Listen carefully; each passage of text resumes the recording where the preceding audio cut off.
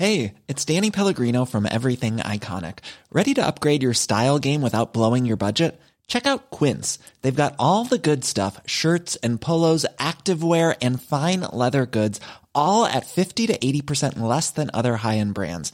And the best part? They're all about safe, ethical, and responsible manufacturing. Get that luxury vibe without the luxury price tag. Hit up quince.com/upgrade for free shipping and 365-day returns on your next order. That's quince.com/upgrade. When it comes to your finances, you think you've done it all. You've saved, you've researched, and you've invested all that you can. Now it's time to take those investments to the next level by using the brand behind every great investor, Yahoo Finance. As America's #1 finance destination, Yahoo Finance has everything you need, whether you're a seasoned trader or just dipping your toes into the market. Join the millions of investors who trust Yahoo Finance to guide them on their financial journey. For comprehensive financial news and analysis, visit yahoofinance.com, the #1 financial destination, yahoofinance.com. This is Cork Today. Cork Today with Patricia Messenger on C103. Cork's greatest hits, C103. And a very good morning to you as we welcome you along on which looks like it's going to be a nice, bright Wednesday. Enjoy it, because certainly the temperatures are, the Met Éireann is saying the temperatures are going to dip from tomorrow evening on, so we're in for quite a chilly spell. I'm having a little bit of one of those mornings where I just seem to be chasing myself to catch up, because I overslept, which is the thing I absolutely never do.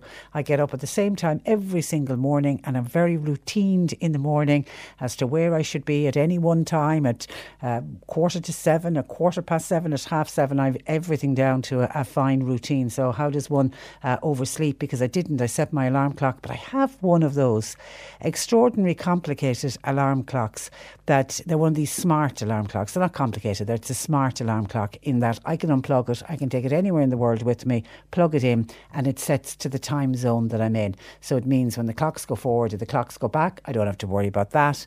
My smart alarm clock will do that for me, and I have my alarm clock set for 6 o'clock every morning, so it goes off at the same time. Except this morning, at some stage during the night, my very smart alarm clock decided that the clocks were going back last night instead of Saturday into Sunday morning. So when I got up at what I thought was 6 o'clock, and that's what my clock says, it was actually 7 o'clock.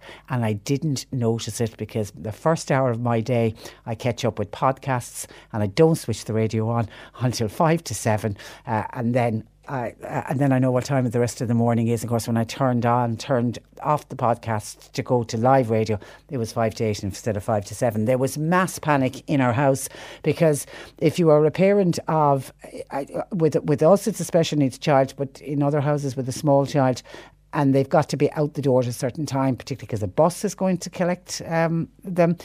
I had a 15-minute period to get Marsha up, dressed, fed and out the door, and by God we did it. I'd say the child has got to her workshop and thinks she's still in bed. Everything happened so fast this morning. So it's just, when that happens to you, you seem to be behind on everything. So my apologies if I'm behind on everything this morning. On a much brighter note, and something that absolutely brought a huge smile to my face when I did make it to work and I started going through the papers. The front page of the Irish Examiner today has the most wonderful photograph of a happy, smiling Joanne O'Riordan. I saw this yesterday because I know we had it up on our Facebook page, the C103 Facebook page, and we got a huge reaction to it. It was a very special day for Joanne O'Riordan and all the O'Riordans. I was thinking of her dad Joe and her mother Anne and her big brother Stephen and all the rest of the family, and how proud they must have been yesterday. They were up in UCC. There was a conferring ceremony going on in UCC, and the middle of it all, there was our Joanne picking up a BA in criminology. Just absolutely wonderful. And it is Dara McSweeney captured a photograph of Joanne yesterday. She's got her cap and her gown on and just this big beaming smile. I think you look at that and you think nobody can be more proud of herself than herself. She's incredible. She really is incredible. So buckets of love and congratulations to our own Joanna Reardon. And as I say, if you get your hands on a copy of today's Irish Examiner, you'll see the photograph that I'm talking about. All of the papers, obviously, very much focusing on the final debate, which was on last night, the final live debate for the presidential election, and we're getting very close. We will go to the polls this Friday, and really last night a debate that didn't end until 11:30 it was heated at times. Yes, I would agree with that, but it was just really, they went over and over again all of the same issues that we have been addressing since this campaign first began. So I certainly don't think I came away with it having learnt anything new. Maybe you did, maybe I missed out on something. But I mean, primarily they looked at things, again, all stuff we've heard before. Michael D. Higgins' use of the government's Learjet to fly to Belfast. They discussed that at length. Peter Casey's controversial comments on travellers, that was discussed again. Sean Gallagher's public record over the past 7 years, we've heard that before. His decision not to participate in the first of the TV debates, again, old news. Leonie Riada's views on the HPV vaccine, I couldn't believe when that got mentioned. Again, that's been flogged to death. Joan Freeman's assertion that Pieta House has saved 30,000 lives. I thought that was a bit of a low blow from David McCullough, I have to say. I couldn't believe that he, of all things to pick on Joan Freeman, I thought that particular point was a bit bizarre. I think he realised it, or else a producer in his ear realised it, and they got off that one very, very quickly. Again, we heard about Gavin Duffy's plan to set up a youth corps.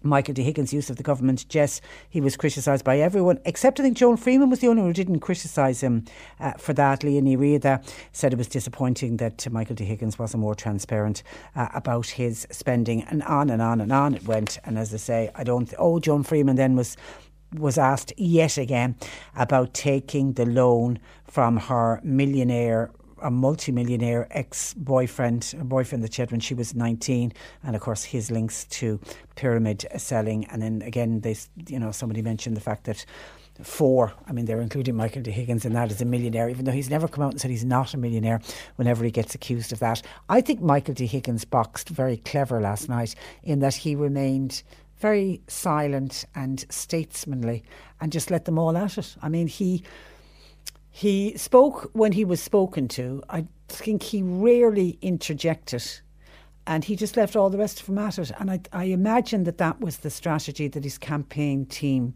had decided. Just, if you could ask a question, Michael, take a deep breath, think about it, give your answer and leave it at that. Don't get involved with a spat with any of the others. There was times, I'd say, where he was bursting to get into a spat, but he didn't. He just remained calm. Micah says, Patricia, hi. I have to respect David McCullough last night for doing an excellent job on chairing the presidential debate. For me, Michael D. was the only true candidate. He was legally accurate, authoritative and in command of his brief at all times. He never got embroiled in the stupid, irrelevant stuff that the Dragons were bickering about, and the two ladies just hung in there.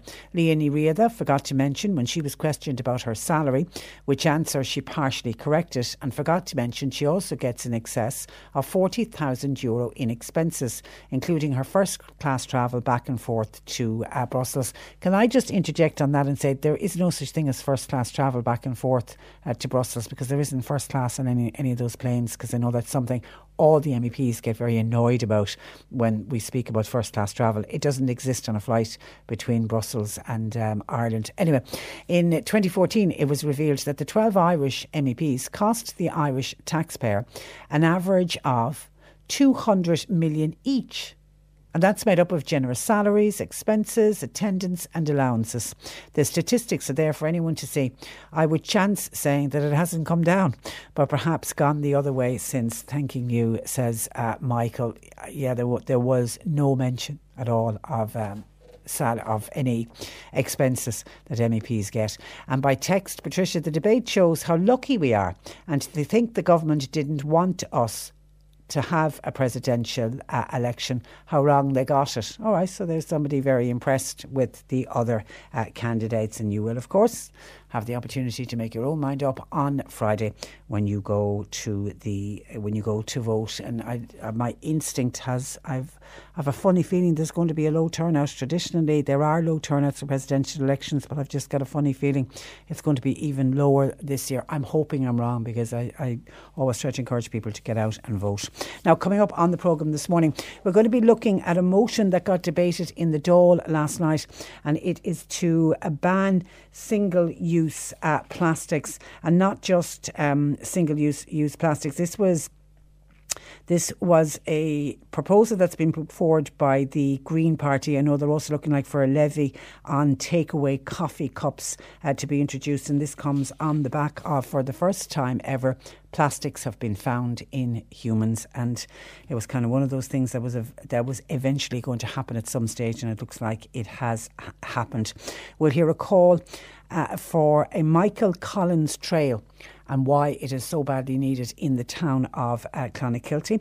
Also hearing for why we need new laws to protect people who make false claims in personal injury cases. And these are not victimless crimes, because when people go in and make exaggerated claims or make false claims, all of us are paying for it, because we're all paying extra in our insurance premiums. And how often do we see on the paper cases of someone who went into court, made an exaggerated claim or made a completely fraudulent claim, and then they walk away. I mean, the latest one actually that's making the papers and is getting a bit of publicity, and I'm sure we touched on it in the programme during the summer.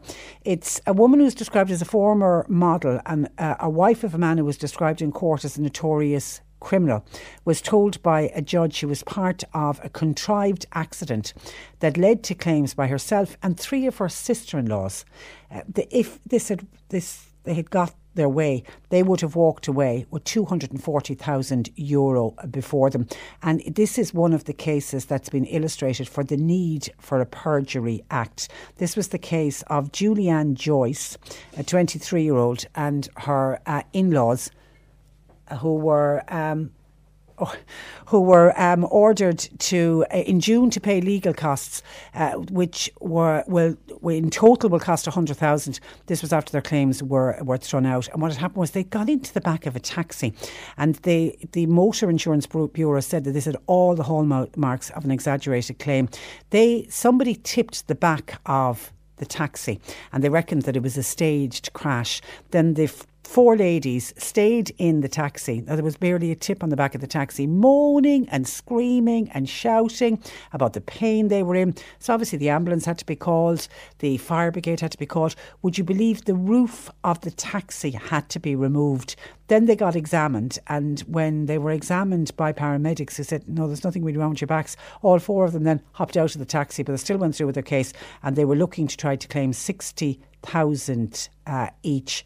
And it was this girl, Julianne Joyce, and then she's a 23-year-old. And then it was her sister-in-law, Elizabeth Ward, who was 30, Kathleen O'Reilly, who was 30, and Philomena Joyce, who was 19. And they all tried to claim €60,000 for the rear ending. It was thrown out, and they were told to pay legal costs totaling $100,000. I don't know if they ever did. But if there was a perjury law, they could have been prosecuted instead of them just walking away. So we're going to look at that particular law today. Also, women in agriculture. There's a forum going on tomorrow night that I'm actually involved in. I'm the MC for the evening, and we're going to speak today with one of the speakers who's going to be addressing that forum last night about how to deal with stress. And farming can be a very stressful time, and more so than ever. And you need to deal with stress, because we know what can happen if stress can take over your lives. It is Wednesday, so Peter Dowdall, the Irish gardener, is also going to join us. So if you've got your gardening questions, get them in 1850 333 103. And I've just been told that there is a sheep on the abandoned Enniskeane Road at Moraa at the Newcestown turnoff, and the sheep is confused and may cause an accident. So if anybody's in that area missing a sheep, can you go find your lost sheep? Where's Little Bo Peep when you're looking for her? You're listening to Cork Today on replay. Phone and text lines are currently closed. As we've been reporting on our news bulletins this morning, Gardaí are investigating the circumstances surrounding the death of a man in his 50s. That's following an incident in Macroom. Fiona Corcoran, our senior news reporter, is at the scene and she joins me. Good morning to you, Fiona. Good morning. Now, I believe this incident happened at about 11:40 last night, so 20 to 12. What do we know? That's right, Patricia. What we know at this stage is that a 58-year-old man was on a farm at a place called Raleigh North, which is just outside Macroom, and he contacted a neighbour to say that he had been shot. And when the neighbour arrived at the scene, he found him to be seriously injured, and the emergency services were contacted. But unfortunately, the man was pronounced dead at the scene sometime later, and his remains remain at that scene this morning. Now the Garda technical team and the state pathologists have been notified that they will arrive here later on today and carry out examinations at the scene, and then his body will be removed to hospital for a post-mortem examination later. Now Gardaí have launched an investigation. They haven't made any arrests and no weapons have been found, and the possibility that this could have been linked to a local dispute, but they are open, and they're asking people who may have any information at all to contact them either at Macroom Garda Station or any Garda station. Okay, and this is a very rural area.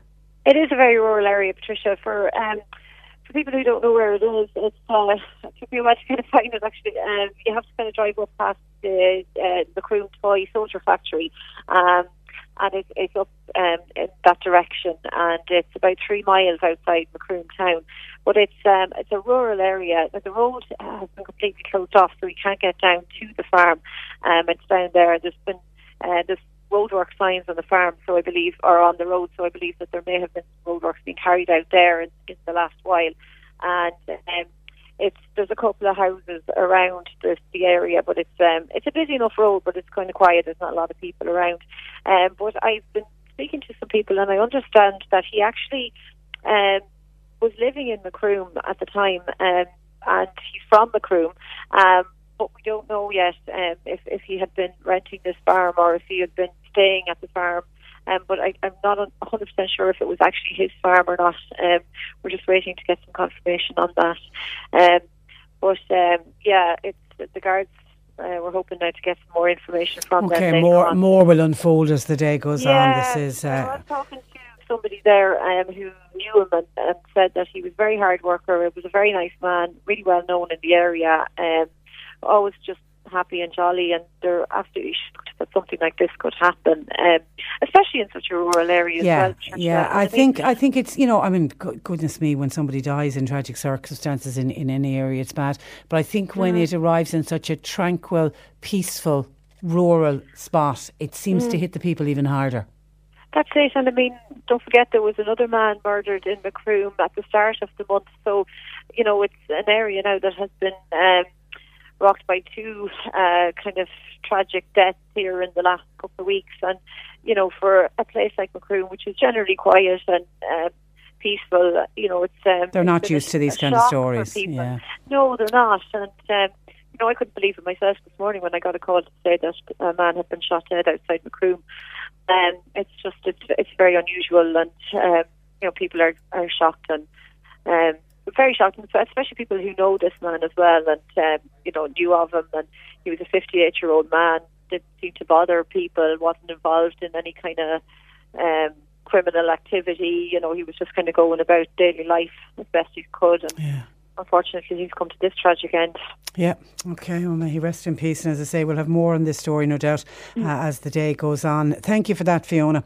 And thanks for joining us. That is Fiona Corcoran, our senior news reporter, joining us live from Raleigh in Macroom, where the tragic death of a man and the Gardaí investigating. As I say, if we get any more in that story between now and when we finish, we will link back up with Fiona.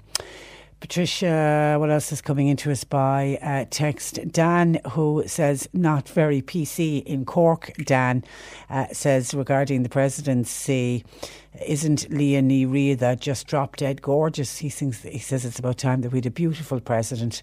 She would be able to persuade any minister or foreign minister to do anything she wanted, says Dan, which isn't being very PC. Indeed, it isn't. Dan, thank you for your call. And Mary says, Patricia, I heard you about your dilemma this morning where you were an hour late getting up, but really I wasn't, because I thought I was up at the normal time and all of that. It's amazing, Mary says, what you can do when the pressure is on. I always seem to work better in high gear. I work at my best, says Mary. With regards to the debate last night, I think David McCullough was the best interviewer so far. I loved his tongue and cheek attitude. And that's from Mary to WhatsApp 0862 103 103. Cork Today with Breedhaven Nursing Home Mallow. It's family run, so your loved one will feel at home. See breedhaven.ie. C103. This is the Cork Today replay on C103. For C103 photos and more, follow us on Instagram at C103 Cork. Now, last evening, the Dáil debated a motion calling for the ban on single-use plastics. It comes after tiny pieces of plastics were found in humans for the first time ever. Emily Duffy is a campaign director with Uplift, and they work alongside Friends of the Earth, and she joins me. Good morning to you, Emily. Good morning, how are you? I'm very well, and you're welcome. Was it inevitable that plastic would end up in the food chain and then ultimately into human beings? Absolutely. I mean, I think that we know already from testing on animals that we've seen significant amount of plastics in their bodies. So I think that it's no big surprise that we have microplastics in our bodies. We know that when plastic goes into the sea, that it gets broken up into tiny particles. It's already been found in our water supply. So I think, I wasn't surprised. While I was shocked, I wasn't particularly surprised by the news yesterday that it's already in our bodies. And I was just reading this morning about that. We don't really know what the health implications of that are yet. We know that it can travel to our livers, through our kidneys, and as you can imagine, that isn't good news for us, for our health, Yeah, this is the big worry, really, isn't it? Is the health implications, because it is something we're only going to really understand in years to come when it's going to be too late. Absolutely, and it's a brand new problem that we're facing. And we saw yesterday that the government have delayed the motion yet again to move the waste management bill, which has a number of really strong possible provisions to prevent this type of thing happening in it. And it seems to me that they think that we've got enough time to delay, and if yesterday's report shows anything, it's that we don't. It's that plastics are already in our systems. That you just have to read the news to see the damage that it's doing to our environment. I'm sure anybody who lives near the coast can see the amount of plastic bottle waste that's on our beaches. And yeah, I think that we don't know what the health implications of this are. And are other countries moving away from single-use plastics? Absolutely, and we actually know that the EU at the moment are looking at an outright ban on certain types of single-use plastics. We know that countries like Denmark have already introduced a plastic bottle deposit scheme, which encourages people to bring back plastic bottles for recycling. So there's a small levy placed on the bottle when you buy it, and then you get that back when you bring your plastic bottles back. So there's already very progressive laws across Europe, and Ireland is one of the biggest plastic polluters in the EU. So I was kind of shocked and surprised yesterday that the government didn't take the opportunity to move this bill forward. This is the Green Party bill. Well, the Green Party put a motion forward, but there's actually already a government bill in place called the Waste Management Bill that it just needs a small kind of bureaucratic stamp of approval to move to the next stage. But the government are blocking it, and we're not really sure why. We know that they've been lobbied heavily by people like Repack and Coca-Cola, who profit from the plastics industry. So it doesn't really make much sense why they're stalling it. So it's why we're calling on everybody today to ring their local TD and let them know that they want them to move forward on plastics as soon as possible. And when we talk about a ban on single-use plastics, what are we talking about here? Straws is an obvious one. Sorry? Straws. What are we talking about? Obviously single straws. Use? Yeah. But also, I mean, I suppose if you look at, say, your own household waste, there's quite a bit of plastic that you can't actually recycle. And I mean, it was news to me just last year that a lot of the stuff that I was putting into my recycling bin actually couldn't be recycled. So I'm talking about things like things that cover your bread, the plastic wrappers that are on top of microwave meals, all of those kind of things. What we're saying is, and what the EU are looking at, is that there's a lot of alternatives to those out there. So it's basically plastics that can't be recycled. So obviously straws, but there's lots of other types of plastic as well. The very thin plastics can't go into the recycling bin and basically just end up in our landfills and our oceans, and that's what we're kind of pushing to ban. Erica says, can never understand why we don't have a deposit return scheme for plastic bottles and cans. We did it with bottles many years ago, which is a good point. We did. Absolutely, yeah, and to me it's a very common sense policy. We know that it works. It works extremely well in other European countries already.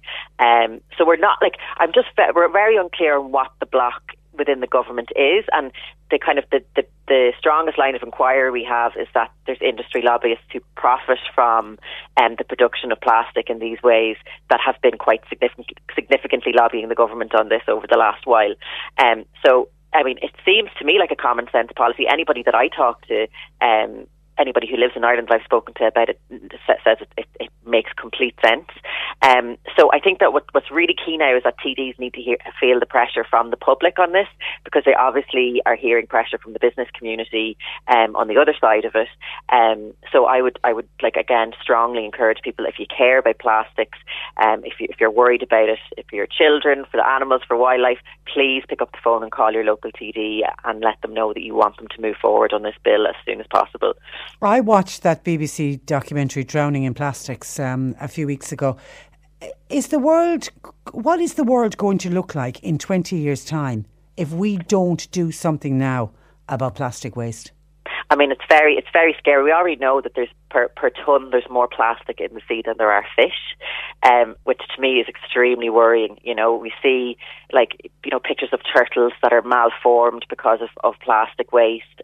We know that it's in our bodies. We don't know what kind of diseases we might develop because of that.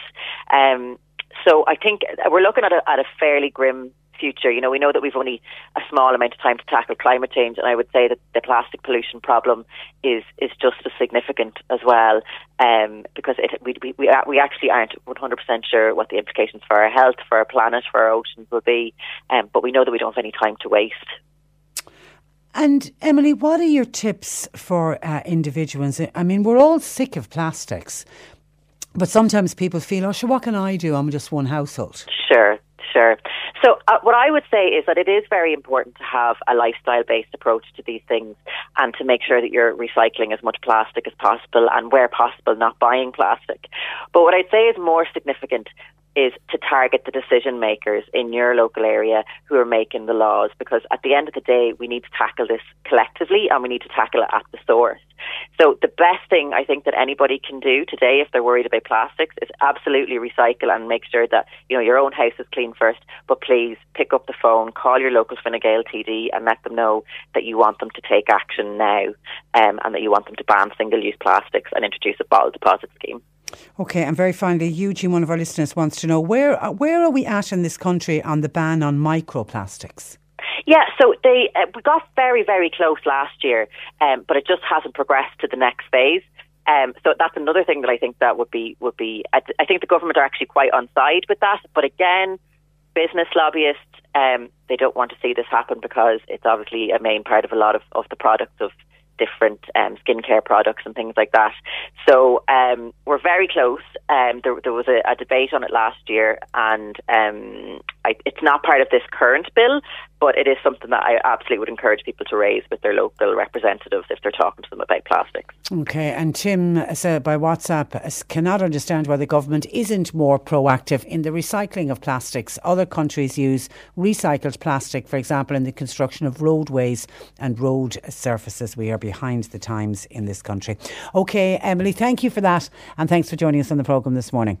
Excellent. Excellent. Thanks very much. Good morning to you. Bye-bye. That is Emily Duffy, who is the campaign director with a group called Uplift, and they work alongside Friends of the Earth. And on plastic and plastic use, and we are drowning in plastic, and what are we going to do moving forward? Dan in the city says the real problem we face and have faced for quite a long time is overpopulation, but because of religious beliefs, etc., we don't know how to tackle it. And talking about all over the world, not just in this country, and in inner cities worldwide, especially in poorer countries. Everybody has to eat and everybody has to use plastics. We are simply using too much. But then does our government need to be proactive? Do they need to do something? There's this bill, this waste reduction bill that Emily spoke about, that's just getting delayed upon delays upon delays. The Green Party yesterday evening had a motion. Now there was a bit of good news on that, in that the government agreed to review rather than to oppose it. So hopefully some good will come out of that. But we can't just sit and moan and say the problem is somebody else's. We all have to do our own little bit at the same time. Now, moving to a different topic, Cork County Council have been urged to move ahead with plans for a special Michael Collins trail in West Cork in a bid to end confusion, especially among tourists, in relation to two Clonakilty museums celebrating the life and times of the renowned hero and revolutionary. Tim Crowley of the family-run Michael Collins Centre in Castleview joins me. Good morning to you, Tim. Good morning, Patricia. And you're welcome. You are about to celebrate 20 years since the opening of your centre. Just outline what your collection includes. Well, I suppose our centre is basically an interpretive centre telling the story of Michael Collins, and we have a collection of artefacts connected, personal items connected with Michael Collins. We have a suitcase with his signature inside. We have a candlestick which once belonged to his sister, who was a nun. She was Helena Collins, Sister Celestine. We have a trouser belt that once belonged to him, and we actually have a very special artefact. It's a travel mirror that was given to him when he was appointed to go over to London to negotiate with the British. And after he was killed, it was given by the Collins family to Ned Broy, who had worked as a double agent for Collins during the War of Independence and the police. It was given to him as a souvenir. And then we do, during the summer months when we're open from mid-June to mid-September, we do 3 full talks on Michael Collins every day. There'll be 40-minute slideshows. And outside then we have actually a recreation of the ambush site with an armoured car replica, a Crosley tender and a touring car. These are full-size replicas of the vehicles from the convoy. So that's what we've been doing now for almost 20 years. OK, and the confusion is over the relatively new Michael Collins house, which is in the centre of Clonakilty. Do tourists turn up at the wrong place? Is that what's happening? That's what's been happening since they opened 2 years ago. Now, that's a wonderful attraction down there in the town, and we're always sending people down there. But even just recently there, we had a school group, a group that was coming to our place, and they actually went down there by mistake. On a funnier note, I got a phone call there about just over a year ago one day from a man who was... something had happened to lift down in the other museum, and he rang me in our place 3 miles if I could get him out of the lift. So we've had couriers arrive at our door here with packages for the other museum and all of this. And but you know, we approached the council 5 years ago with an idea when we heard that they were opening there of this Michael Collins country, or Michael Collins trail, which has now become. And basically, the plan was that the areas in West Cork connected with Michael Collins would be properly signposted, all the actual sites, and that there would be an app created guiding people to all different sites as well, and then, of course, literature in hotels and all of that. Now, we had a lot of meetings 5 years ago, but then the meetings stopped, and now we have to say we've had 1 or 2 meetings with the council again there recently, and the whole plan seems to be back on tracks a bit. But my big fear, of course, is that we're coming up now to all these anniversaries, and if this plan isn't implemented reasonably quickly, that we'll have missed the boat, because there would be huge interest now over the next couple of years in the War of Independence and Civil War and Michael Collins and so on. And I suppose Dublin, a few years ago, 2016, there was millions pumped in up there to promote the Rising and all of that. I think it's our turn now in West Cork. And, putting up signage and just clearly highlighting all the places of significance to Michael Collins, Bale na Blá, Sam's Cross, Woodfield where he was born. It surely wouldn't cost that much money to get proper signage up. Well, I'm not sure. I think the next stage now from our latest meeting with the council is that they're putting out the signs to tender. And now, even if that's movement. Pardon? That's movement. It's a step in the right direction. It is, but we were at this position 4 years ago as well, and nothing happened. So that's my fear. And you see, the timing now is critical, I think. Because, next January, 21st of January, coming up now, it's literally weeks away, will mark the 100th anniversary of the start of the War of Independence. And that was the Salhead Big Ambush up in Tipperary. And there was even a Cork connection to that, because one of the policemen shot by the IRA that day came from Coachford. He was a Cork man. So there's so many connections between West Cork and all this period coming up now. It would be a shame if we didn't kind of take this opportunity while the timing is so important. Yeah, and the whole idea is you get tourists into an area, and if you can keep them there for as long as possible, that's the key, isn't it, for the success of tourism. So if there's other things that they can go along to see, but they need to know where it is. Well, if you go to Gettysburg in the United States, now there's a 20-square mile battle site there, and see the way it's all signposted. Go over to Normandy, to the Normandy beaches there in France, the same thing. All we need to do is look around at what other countries do for their famous historical sites, and it's not rocket science, but it just, the whole thing has to be made easy for visitors, made clear for visitors, and packaged properly. And if this Michael Collins Trail works, well, I think this would be just the first step, because it is, in many ways, if you guide visitors from Clonakilty over to Béal na Blá, or we'd say off the main Cork-Macroom Road to Béal na Blá, you need to tell them the Kilmichael ambush site is just 15 minutes away. Absolutely. And absolutely. We've so many sites. We say the likes of Ross Carberry there, the attack on the RAC barracks, the connections with O'Donoghue and Rasa. We have the whole thing here in West Cork, but it needs to be packaged. And you're a family-run centre, as I mentioned in the introduction. Is it true you've never received any government or state funding? No, that's right. And yet, if you go on TripAdvisor, as everybody does whenever they go around the world, things, top things to do, you come out as, I think it's top of the list for Clonakilty on TripAdvisor. We do. Well, so you're bringing tourists to the area?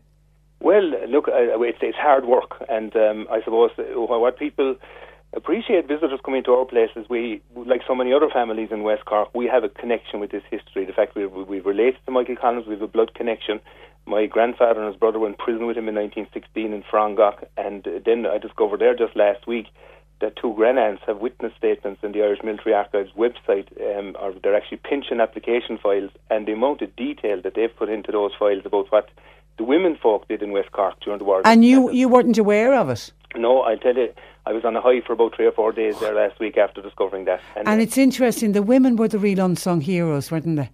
Well, there's one of my granddads, Mary Crowley, she lists out, there were certain weeks during the War of Independence where she was providing 40 meals for the IRA in their house. And then they were carrying dispatches and keeping the guns in the house while the IRA men went over to Mass and all this kind of thing. And it's something, to be honest, that opened my eyes. I didn't realise the extent of what the women did.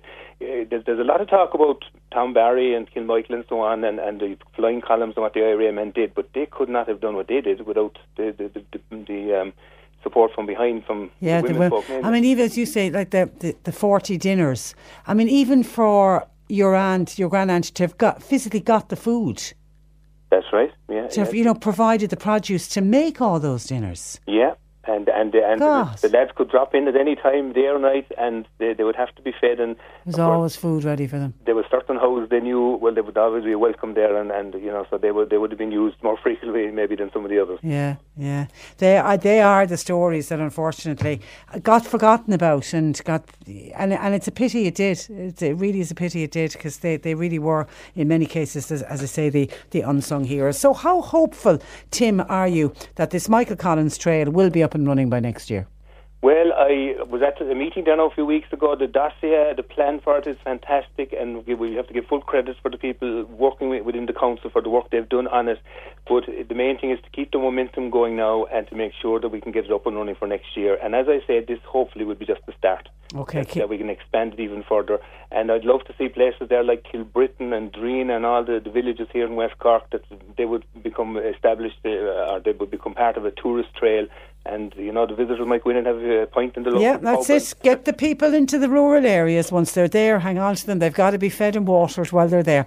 Listen, Tim, a pleasure as always to talk to you. Thank you for that. And keep us posted and keep us updated. Thanks for joining us. Bye-bye. That is Tim Crowley of the family-run Michael Collins Centre in Castleview in Clon. You're listening to Cork Today on replay. Phone and text lines are currently closed. We are going to be talking in this hour about a call for new laws to prosecute people who make false claims and exaggerate personal injury cases. I saw somebody text in earlier, and I think it was Heidi. Good morning to Heidi, saying, "Morning, Patricia. I heard you speaking about fraudulent claims. So what about the case of the girl who was surfing on the side of the Lewis tram and the money she was paid out?" Now, I don't know if we could quite call that a fraudulent case, because that girl was injured, but it caused consternation on social media at the weekend when she was awarded more than €500,000 for the injuries she suffered while she was, it was called, I don't know if it still goes on, Lewis surfing. And she was doing, and at the time, I think she was only 13 when the accident actually happened. But it turns out, while people were really taken aback, because she had herself decided to get involved in this really stupid act of jumping onto the side of the Lewis tram as it pulled out from the station. She had an accident where she fell off the tram and she ended up with quite bad head injuries. It was a subdural hematoma, and it left her with significant cognitive impairment. But through her mother, she sued, even though by the time she got to court, she's now 20. But it happened 7 years ago when she was only 13. She was with a friend, jumped on the side of the tram, and then she fell off. Even though she did admit in court that it was her own fault, but they sued the Lewis because they knew, the company were aware that this Lewis surfing was an issue, and cameras were set up in response to the problem. But on the particular day that this young girl, Rebecca Kelly, decided to go Lewis surfing, it wasn't functioning properly, so therefore the tram driver couldn't see that she was hanging off the side of the tram, and then the accident happened. So she ended up in court. But she did admit that, you know, she was partially to blame, that she shouldn't be doing it. She also didn't blame, I heard her say in court, that she didn't blame the tram driver either. But what's really interesting about that story, what she got just over €500,000. She was actually looking for €400 million, was how much herself and her lawyers were actually suing for. But what happened in the end, they went into mediation. This young girl, her solicitors and barristers went into mediation with Veolia, I think they're called, they're the company they operate at Lewis, and they agreed a settlement of €550,000, which was about 1/7 of what she had initially claimed the case was worth, and obviously the Lewis company didn't admit liability.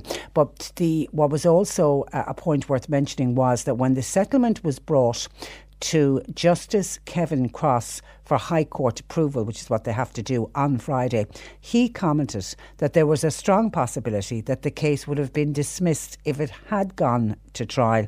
And of course, if that had happened, young Rebecca Kelly would have walked away with nothing. Instead, she walks away with over €500,000. And then on Monday of this week, her sister, a girl by the name of Jennifer Kelly, said her sister now was afraid to leave the house because of the abuse she had received via social media. The sister said she went through 8 years of hell and she'll suffer with this for the rest of her life. It's bad enough without all these people abusing her, because they say if this story broke on Friday and all over various social media at the weekend, people could not believe that somebody who had engaged in such a silly, stupid practice as jumping on the side of a tram and then unfortunately falling off, and nobody would wish that she'd have a serious head injury, but no one could believe that it went to court and that she actually got that kind of money. Now, I don't know if that would fall in, it won't fall in under perjury, obviously, because the girl didn't lie in any way. I mean, she clearly said it was her fault. Partially, it was her fault. But the reason they were suing the Lewis company was because the cameras wasn't working. So the tram driver should have been able to have seen her hanging off the side of the Lewis and been able to have stopped her. And ultimately then, obviously, if the Lewis driver could have stopped her, the accident wouldn't have happened. And that was the basis of their case. But anyway, we will be talking about perjury and the need to try to do something to stop these false personal injury cases that are going before the court. We get to see them in the paper when they're thrown out, but we're not getting to hear the ones that manage to make it through. But we all know we pay more for them every time our premium comes in for whatever kind of insurance we're paying. We're all paying a little bit more. And hi, Patricia, when you've been talking about the presidential election, are we going to see the same faces in the polling stations on Friday? The same people over and over again, some of them doing it for the last 30 years. Also, what about family members? They end up doing it all in the same polling stations. It's not right. It would be nice to see a new face in the polling stations. Who actually selects each person? Is it done from an office in Cork, or is it done locally? It seems to be so wrong. It should be checked out. It's not fair. I'm at work, so I can't speak. I can't talk to you on air, but please talk about this, the people who work in polling stations. I clearly remember back a number of years ago now, I spoke with somebody from the INOU, the Irish National Organisation for the Unemployed, and they came out very strongly and were calling on the Minister for the Environment and Local Government to do something about the people that work in polling stations for elections and for referendums. The Irish National Organisation for the Unemployed on many occasions have raised the issue and questioned why unemployed people could not be taken off the dole for the day and put doing these jobs and give them an opportunity to get a little bit of a paid work. Now, anytime we look into it, we're always told that positions are available for paid work in the polling stations and in the count centres. Count centres, though, bearing in mind for a general election, can be very long days. And if you're interested in any of those positions, then you need to make an application to the returning officer in the area where you would like to vote. Obviously, for Cork City, it's the corkcityreturningofficer.com is the address there, and for the county, it's corkcountyreturningofficer.com. Now, obviously, too late for the referendum on Friday, but we're always told that the positions are there, people need apply. I don't know if we have ever heard from anyone who did apply and got the job, or who did apply and didn't get the job. So I'd love to know. But anybody, absolutely anybody can apply. And somebody is listening to me and has texted in to say you can apply to work in polling stations for elections through the offices of the County Sheriff and Returning Officer. Anyone can apply. And that's exactly the point I'm making. And for the county, it's corkcountyreturningofficer.com if you want to make a note of it. And for the city, it's corkcityreturningofficer.com. So it is open to anyone. And I know every single time we have an election, people give out about it. People give out about how it's the same people, probably because the same people apply every time, because everybody, like we have known for since 7 years ago that this election was going to happen sometime in October of 2018. So we've known for 7 years. We got the date about 6-8 weeks ago, was it, when we got the actual debate? So people do have time. We know, for example, there's general elections, there's local elections and European elections going to happen next summer. So if you fancy your chances and think you'd be good at the job, either when people go in at the polling stations, or if you'd like to be at the count centre, why not apply? Because I think that's what happens. The people who end up saying, oh, it's the same people working there the whole time, they are the people who just keep reapplying the whole time. 1850 333 103. Back to the debate. For me, Joan Freeman came out very well in the debate. Her reply to the lousy question by David McCullough, this was the one where he asked her how could she prove that she'd saved 30,000 lives, was short, sharp and to the point, without exaggeration or criticism of him that another person would have given. Michael D followed the strategy successfully followed by Mary Robinson in the raucous election that exposed CJ Haughey's diversion of funds for treatment of Brian Lenihan's cancer. And I had completely forgotten about that. Completely forgotten about it. Thank you for that. Now, someone has been on, and we had a WhatsApp in about this earlier, saying that there's a foreign station butting in where C103 should be. Can't listen anymore because of this. John from Ballyvorney. We checked with our technical department. They say there's nothing technically wrong, and they think it's something to do with high pressure. So just bear with it, because if it is to do with high pressure and the station's sort of waving in and out, it's annoying and frustrating. I will say that to you. If you can get it online, you could listen to us online if that's of any use to you, but hopefully it will rectify itself as soon as this high pressure that we have at the moment passes away. Hi, Patricia, says Carol. In relation to the Tuam mother and baby homes, are houses built on some of the site? They will not find all the remains, particularly if houses have been built on the site, says Carol. You're right. Yeah, absolutely. You're right. And it is very possible because the nuns sold some of the land for the building of houses, and there's no accurate record as to where they buried babies in Tuam or how many babies were buried, and we will never know. I mean, I think we can all absolutely accept that we will never know exactly how many babies, because we don't know how accurate the record keeping was, particularly some of the babies that would have maybe died at birth. They might not all have been registered, but you are right, there is a very distinct possibility that some of those babies will never be found, the remains will never be found, because houses have been built on them. And that must be difficult for people living in the houses, because they know the land now, they know the land where the babies have been born.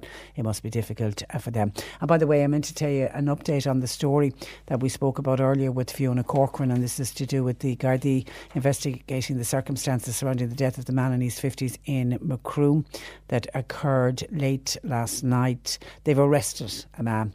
They've arrested a man in his 60s. He is currently detained at Bandon Garda Station under Section 50 of the Criminal Justice Act. So a man has been arrested. We'll have more about that story in the news at 12 midday. C103 Jobs. Ground person required to work with ACE tree specialists, that's in the Cork City area, while an experienced bar person is required from Mallow Town.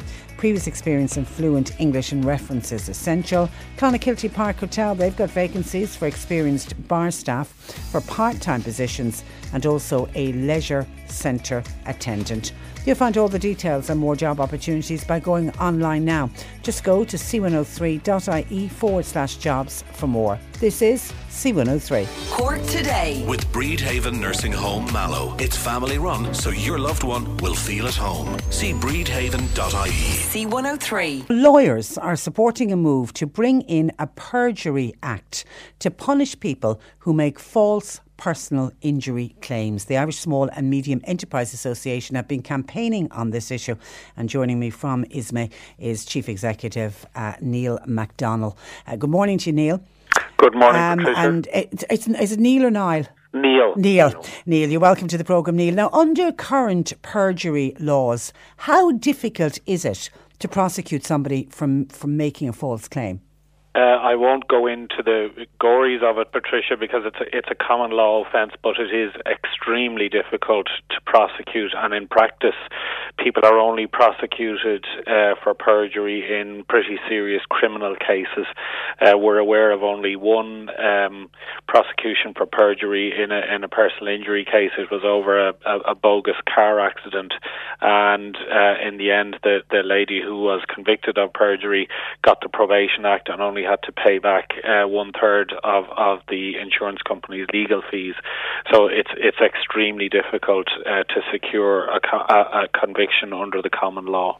See, people will find that absolutely galling, Neil, to hear, because, you'll read in the papers, you'll see where judges are throwing out cases because they were either fraudulent or they were exaggerated. And this sense that they can walk away and nothing will happen to them. Yes, and that simply doesn't happen elsewhere. People are routinely questioned and charged and indeed convicted with perjury where they issue false documents or they swear false affidavits. It routinely happens in the UK. There are several thousand convictions per year for it. And we're not claiming that this is going to make the false or exaggerated insurance claim go away.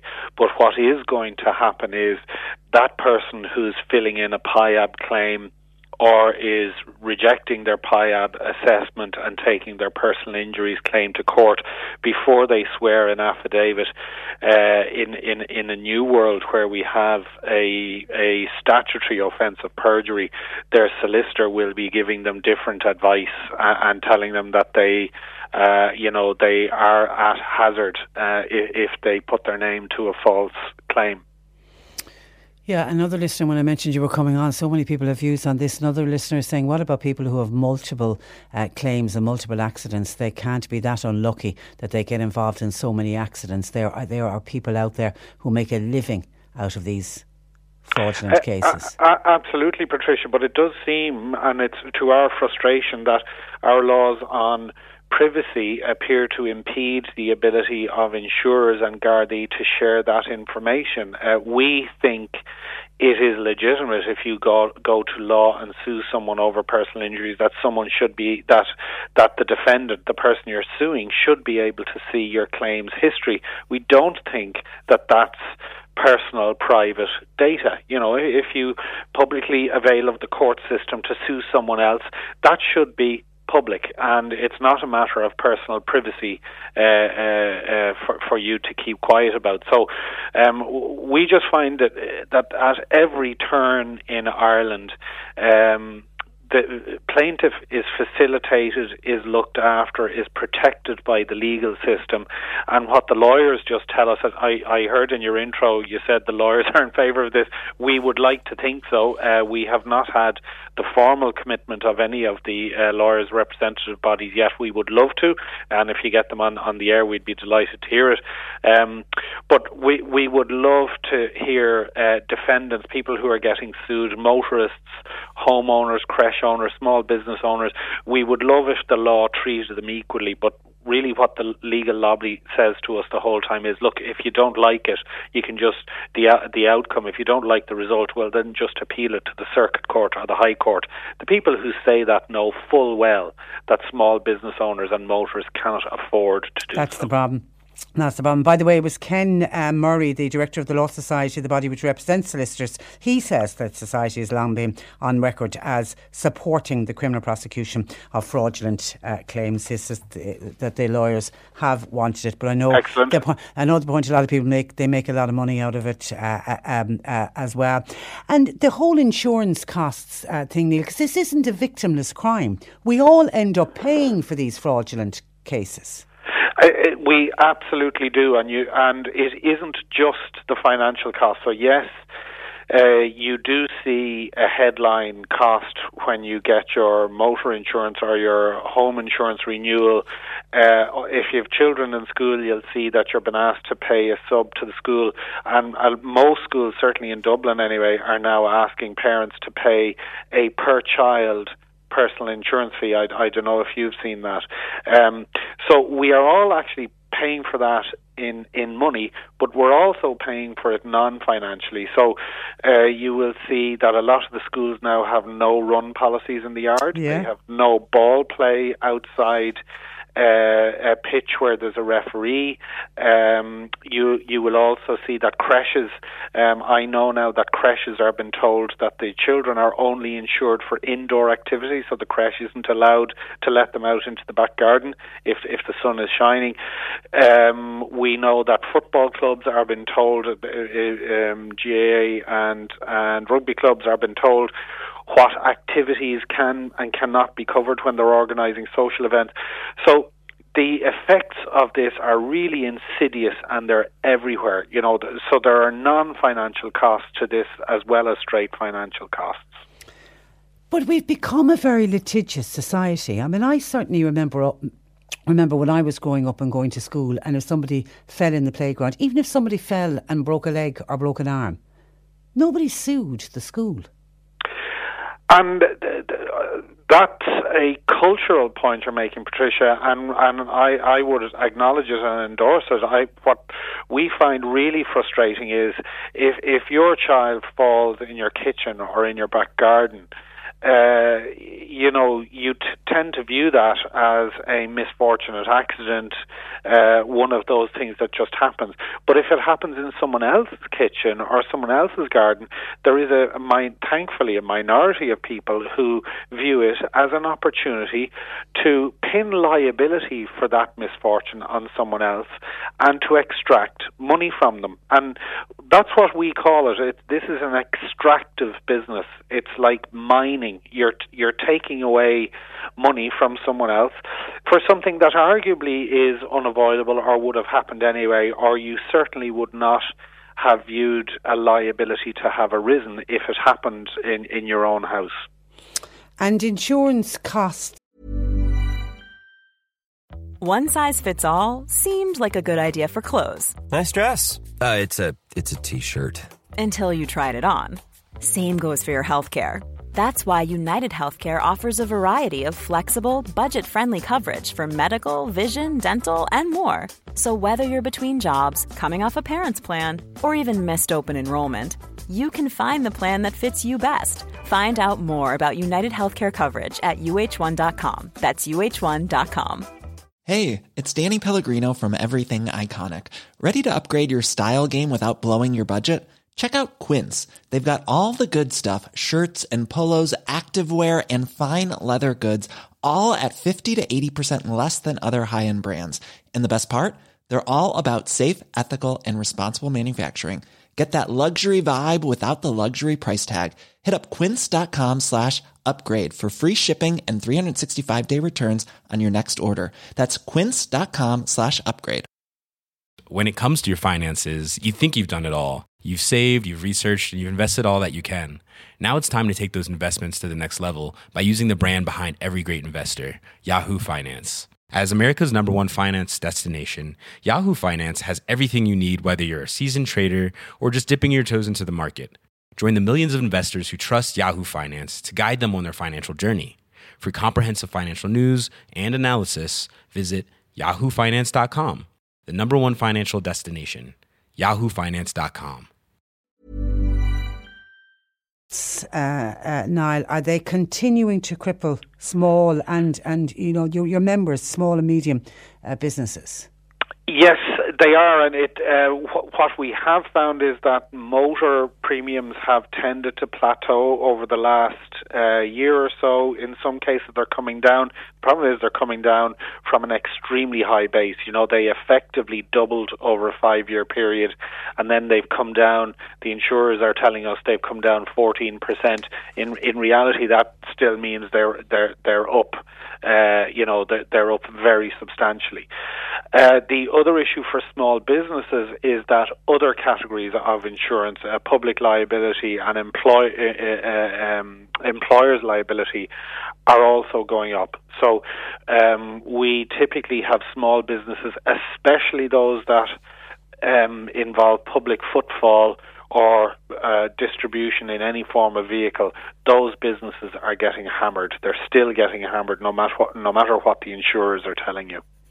Okay, so back to where we started, the need to make perjury a statutory offence. It's with the Oireachtas, isn't it, at this stage? It's in the Senate? It's Senator Pádraig Ó Céideag is tabled this bill last week in the Senate, and it's at second stage this evening at 5:15 in the Senate. People will be able to see it on Oireachtas TV, but we would love if people got on to their TDs, to their councillors, to any senators they know.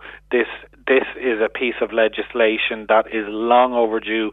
We're the only common law jurisdiction on the planet that does not have a statutory offence of perjury. And I would ask any of your listeners to please, write a letter, send an email, send a tweet in support of Senator Ó Céideag. He is really doing a great social service for all of us.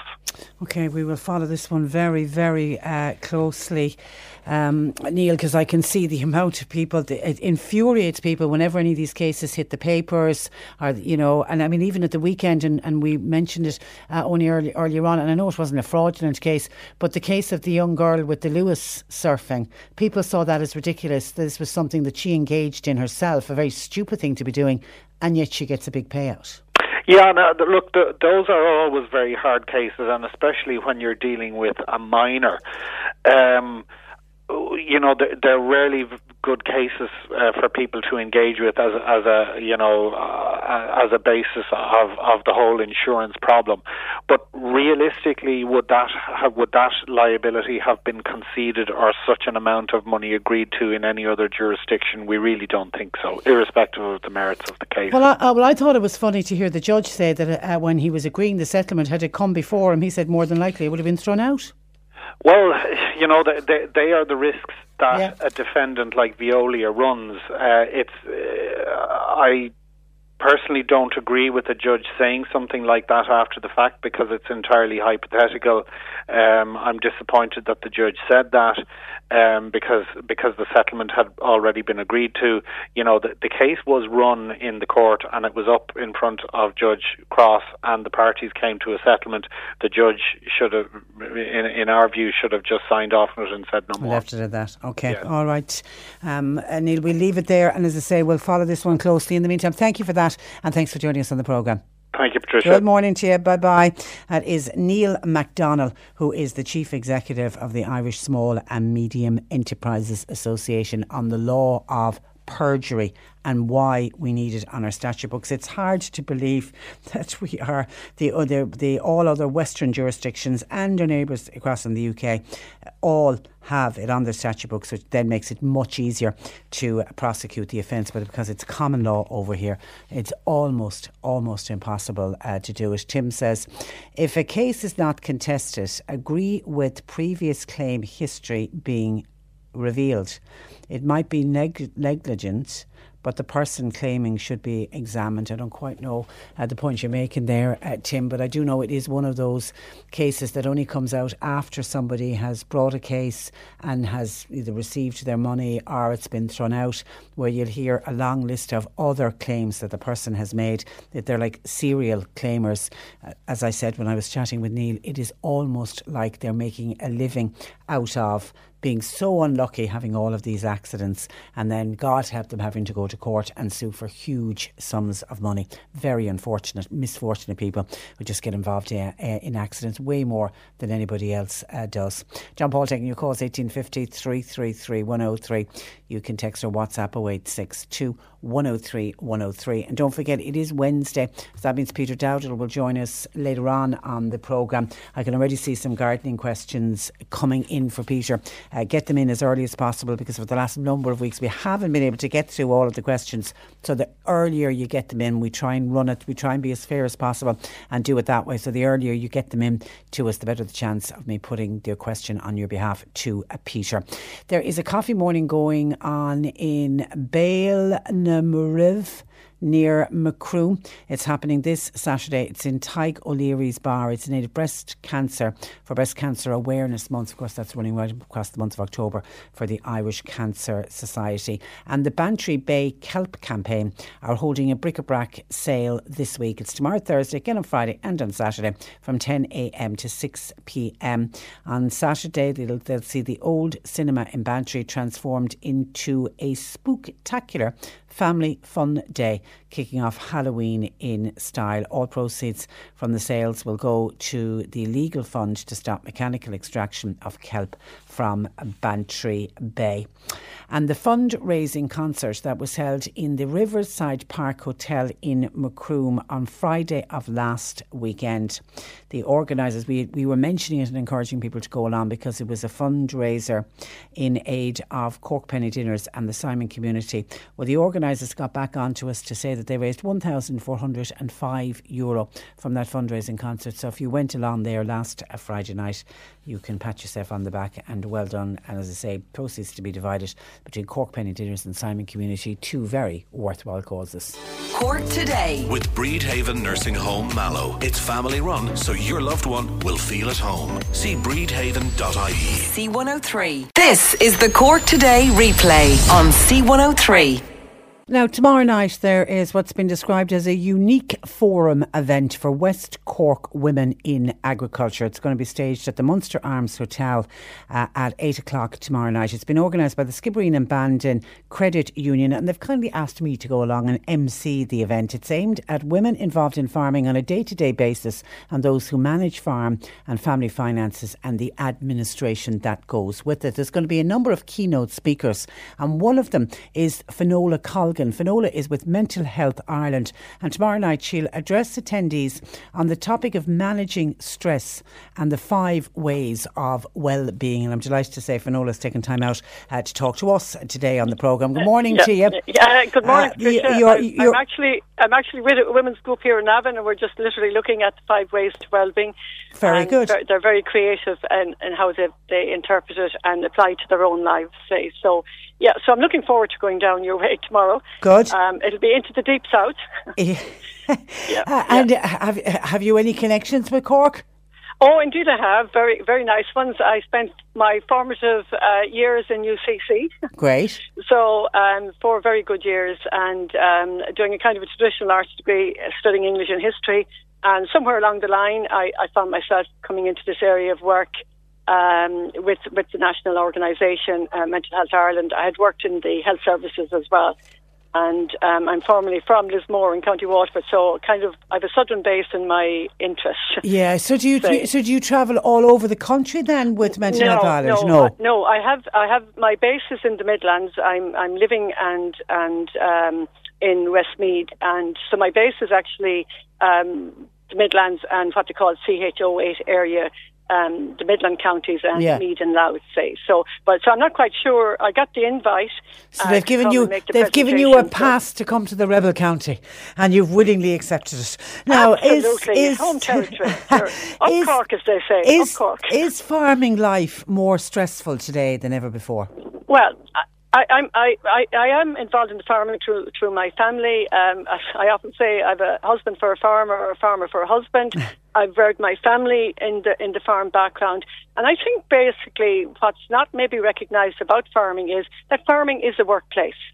And when you're in a workplace, and you're in a workplace there with C103, like you have supports, you have colleagues, you have human resources, you have all of that stuff. But in farming, that farming is a workplace, but they don't have all those kind of tangible resources, and so it can be stressful. And I know there's a lot of talk about isolation and loneliness in farming, and there is a danger that might be overstated, because as we all know, especially in rural communities, the mental system is still very much alive and well, and people will come and support each other, but there will be times when people may feel isolated.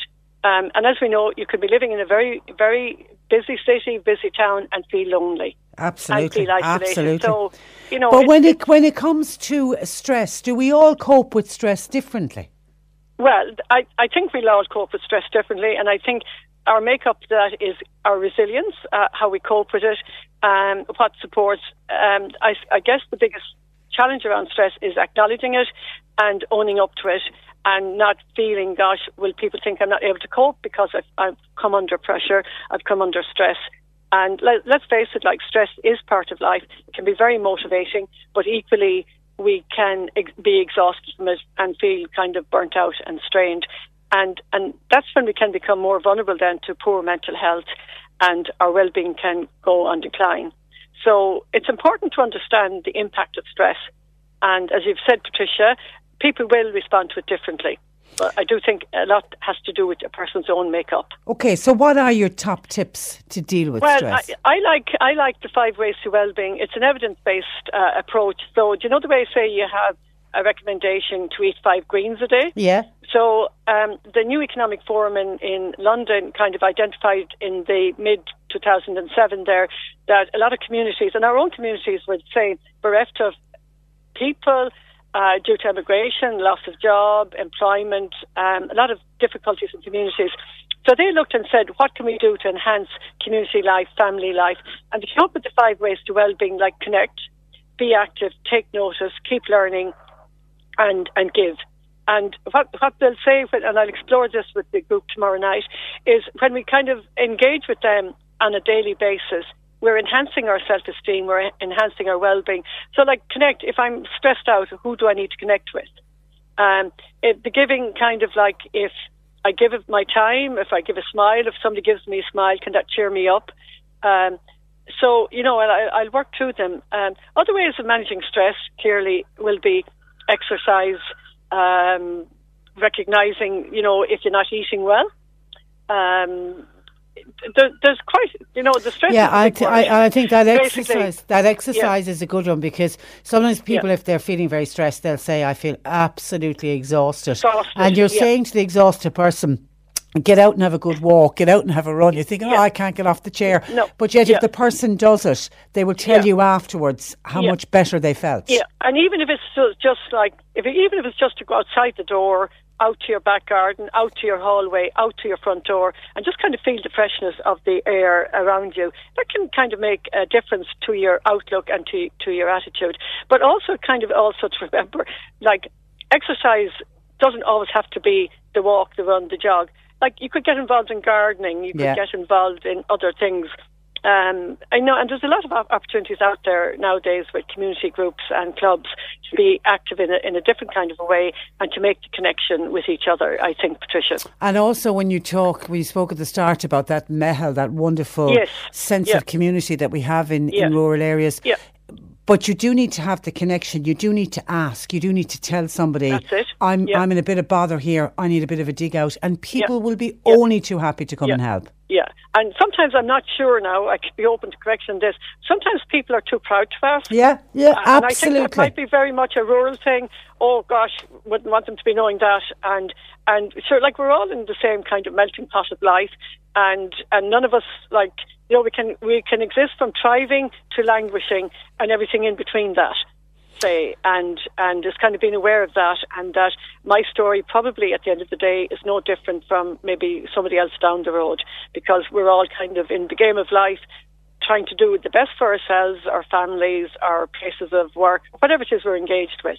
But I think because farming is so rural and by its very nature is an isolating environment, and it's all about work, because I've seen this clearly. I didn't grow up in farming, so I've learned that it's very much a 24/7 commitment. I've had the experience here going out with a child for communion, and where are you? Like and next thing, of course, you're the last in the car, and oh, where were you? So, do you know what I'm saying? That it's all the time can be, even for a family, it can be kind of stressful as well. If there's an animal sick or something has to be tended at the cost of maybe a family event. You need to look after yourself. That's what it's all about. You need to look after yourself. Listen, sometimes you have to let things go, I think, as well, Patricia. We look forward to meeting you tomorrow night, Finola, and we'll let you get back into your group in Navan. But thank you for that. We're just wrapping up there. No, and I'm looking forward to going down to Bandon tomorrow. We look forward to seeing you. Thank you for that. Bye-bye. Thank you, Patricia. Bye-bye. Finola Colgan of Mental Health Ireland is one of the keynote speakers tomorrow night at that special event. It's a unique forum, and it's aimed at, not being sexist here at all, it's for the women. It's for West Cork women in agriculture. And the Munster Arms Hotel at 8 o'clock. I know that the Skibbereen and Bandon Credit Union were looking for people to register, but I have been told that people can simply turn up tomorrow night, and it will start at 8 o'clock. Other speakers will include Grania Hurley, who's a business and technology advisor with Teagasc. She'll speak on farm planning and on audits. And Albert Wolfe is a solicitor, and he's going to speak about succession planning and securing the future of farm businesses. And then the second half we'll do like kind of a roundtable discussion where we'll speak with some women who are involved, local women who are involved in farming. And there's an opportunity if anybody in the members of the public want to ask a question, anybody of any of those attending. But that is on in the Munster Arms Hotel tomorrow night. Looking forward to that in Bandon at 8 o'clock. And actually, when Finola was talking about getting out into the gardening, we'll be going gardening with Peter Dowdall later on in the programme today. But it also put me in mind a book that I've just finished reading, Alice Taylor's new book, where she's looking at sort of the simple things in life and where we can all retreat when we need to find that me time, when we need to get off the roller coaster of life, and where you just need to calm and be still. And so much of Alice's latest book is to do with nature and getting out into her own garden and just that sense of being at peace and being at one with nature. It's just a beautiful book. It's one of those books that I sort of I sighed when I was sit down after reading it, because it just made me feel so relaxed reading it. It's gorgeous. We're going to be speaking with Alice about her new book on the programme on this coming Friday. And actually tomorrow we'll have another well-known author on the book. We're going to well-known author on the programme talking about her book. Cecilia Ahern will join me first thing tomorrow morning. She's doing a round of talks, so I'll have to get her on and off the programme very quickly because she's got a lot of interviews to get through tomorrow. But she has brought out a new book, which is the stories of 30 different women. It is a very different book. If you're a fan of Cecilia Ahern, this is a very different book, and we'll talk about that more tomorrow when she joins us first thing tomorrow morning. You're listening to Cork Today on replay. Phone and text lines are currently closed. A number of people are rather annoyed about the jobs at polling stations. It's one of those things that comes up every time we have an election. Normally, though, it comes up on the day of the election. People start giving out saying, how do you apply for the jobs? And it's very unfair. It's the same people. And you never hear those jobs being advertised. Just to give you a sample of some of the calls that we have received. Tim, though, this is to do with voting, but a slightly different issue. Tim says, in our town, there are at least 6 or 7 places which could be used for voting. Instead, what do the powers that be do? They close the local school and they give the 20-odd teachers the day off. Let them man the polls. What is wrong with having an election on a Saturday, says Tim. Someone else says, in my polling station, it appears the person in charge brings in their own people. It's the same jobs for the boys. It's the same every single time. Hi, Patricia. Some people who have been contacting you think a job at a polling station is a walk in the park. Well, I can tell them it's not so. You have to do for an exam online. Did they know that? You have to go to training sessions. And don't forget, you have to work from 6:30 in the morning until 10:30 at night. It is not the easiest of jobs. Pat says, Patricia, the polling clerks are paid about €350 for the day. Crazy money. Check it out. Half would be loads of cash for the day, says Pat. And then some calls into John Paul. Anne worked in a polling station for the last 36 years. She gave the number to somebody to apply, but the person said they wouldn't work for €4.80 an hour because they'd lose their social welfare payment for the day. And says you also need to remember the length of the working day, 6:30 in the morning to 10:30 at night. The person who she suggested apply for the job says it wouldn't be worth the money for the length of time she'd be away from her home for the day. And Emer said, I was a presiding officer at a station for over 30 years. You only apply once for the job. And then once you're in, you automatically qualified after that. But then you have to be a polling clerk first before you become a presiding officer. And if for any reason you can't attend on the day of a vote or a referendum, you lose your position. I think, though, that may have changed, says Emer. But Emer's point is interesting. Once you get the job once, because that's what people are complaining about, that it being the same faces. And if that be the case, once you get the job, then obviously they contact you every time. Because, of course, these jobs don't come up every year. There isn't an election every year. There isn't a referendum every year. There isn't a presidential election, or, you know, they happen every number of years, but they're not every year. But is that the way it operates, that once you're in, and then they just contact you to say, as you are aware, there's an election coming up. Are you available to join us? Kathy joins me on the phone line. Good morning to Kathy. Good morning. You've worked in a polling station. I have, yes. Okay, how did that come about? I'll tell you, about 40 years ago, I decided, well, I could do this job, so I applied. Needless to say, I didn't get a reply. So I just said, all tied up, forgot about it. Some years later, when I was reasonably good to go to a mass at night, I met my neighbour coming out, and we were discussing the upcoming election. And I said, I don't think I'll even vote, telling her I had applied, and previously a few years, and that I got no response, yes, aye or no. And she said, that's funny, now I'm not taking up my position this year. I'll put in your name. So she put in my name, and I got the job for the next 30 years. And they contacted you? They contacted me. She had gone back to work. I was a polling clerk for a lot of the time, and I did presiding officer maybe on 3 occasions. And my job really was from 5:30 in the morning, because it was an outside station, and it was practically 11 at night. Again, I got home. And is it paid by the hour, or is it a one-off the payment? most I got for presiding officer into my little fat fist was €440, because I just thought all my birthdays had come together. Then the minimum I got at the time for presiding officer, or for the polling clerk, was about $270. Okay. Now, that varied according to the number of elections going on slightly. Oh, if there's an election and a referendum, if you're handing, or 3 or whatever. Yeah. But your point is, it was who you knew got you. Who I knew got you the job. That eventually put my name in. Now, they had very good contacts. Some had worked in the system for years, and they were a lovely family. And I really did appreciate her, because I didn't work outside the home, and I didn't feel guilty applying in the first place, because I felt it would be just something extra. But what I do resent is some professional people actually take days off from very good jobs to do the polling jobs. Yeah. And I do think that is grossly unfair. It is not the brain of Britain. As a polling clerk, you just cross off the numbers.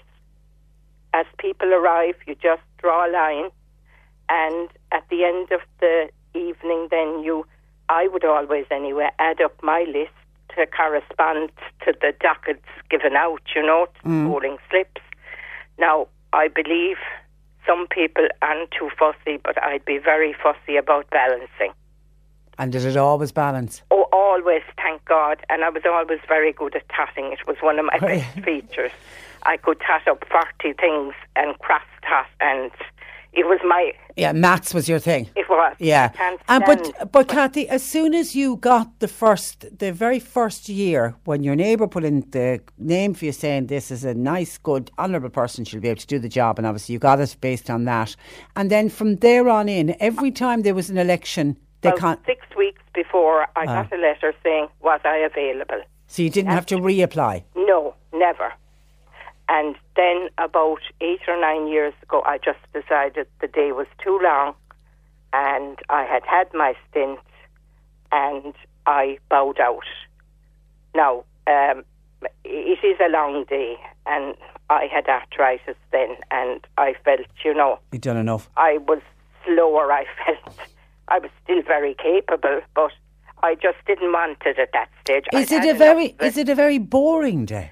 It is boring, but on the other hand, we were in a big country area. The people, I made fantastic friends. They would want to bring you a newspaper. They brought us plants. I'd always put in some sweets for children and little goodies like that. And once 3 o'clock comes, or 4, you're kind of over the hump and you get a false energy. The worst time is about 12 to 3. And do you bring a packed lunch, or do they feed you? Yeah, several of those, and you can be making tea every hour once people are there when it's not slack. Okay. That would be an adjoining room. And did you ever get involved in counting? No, at the count I centre? didn't want to. No. Did you get offered? No, No, not really, no, because okay. I think one day is more than enough. Absolutely, but I'm just thinking you would have been good, considering you were good at the old maths. But your point, and I think this is what most irks people. I don't think anybody would have taken umbrage or offence to seeing you in the polling station, because you were a stay-at-home mother who got this job whenever the election came up.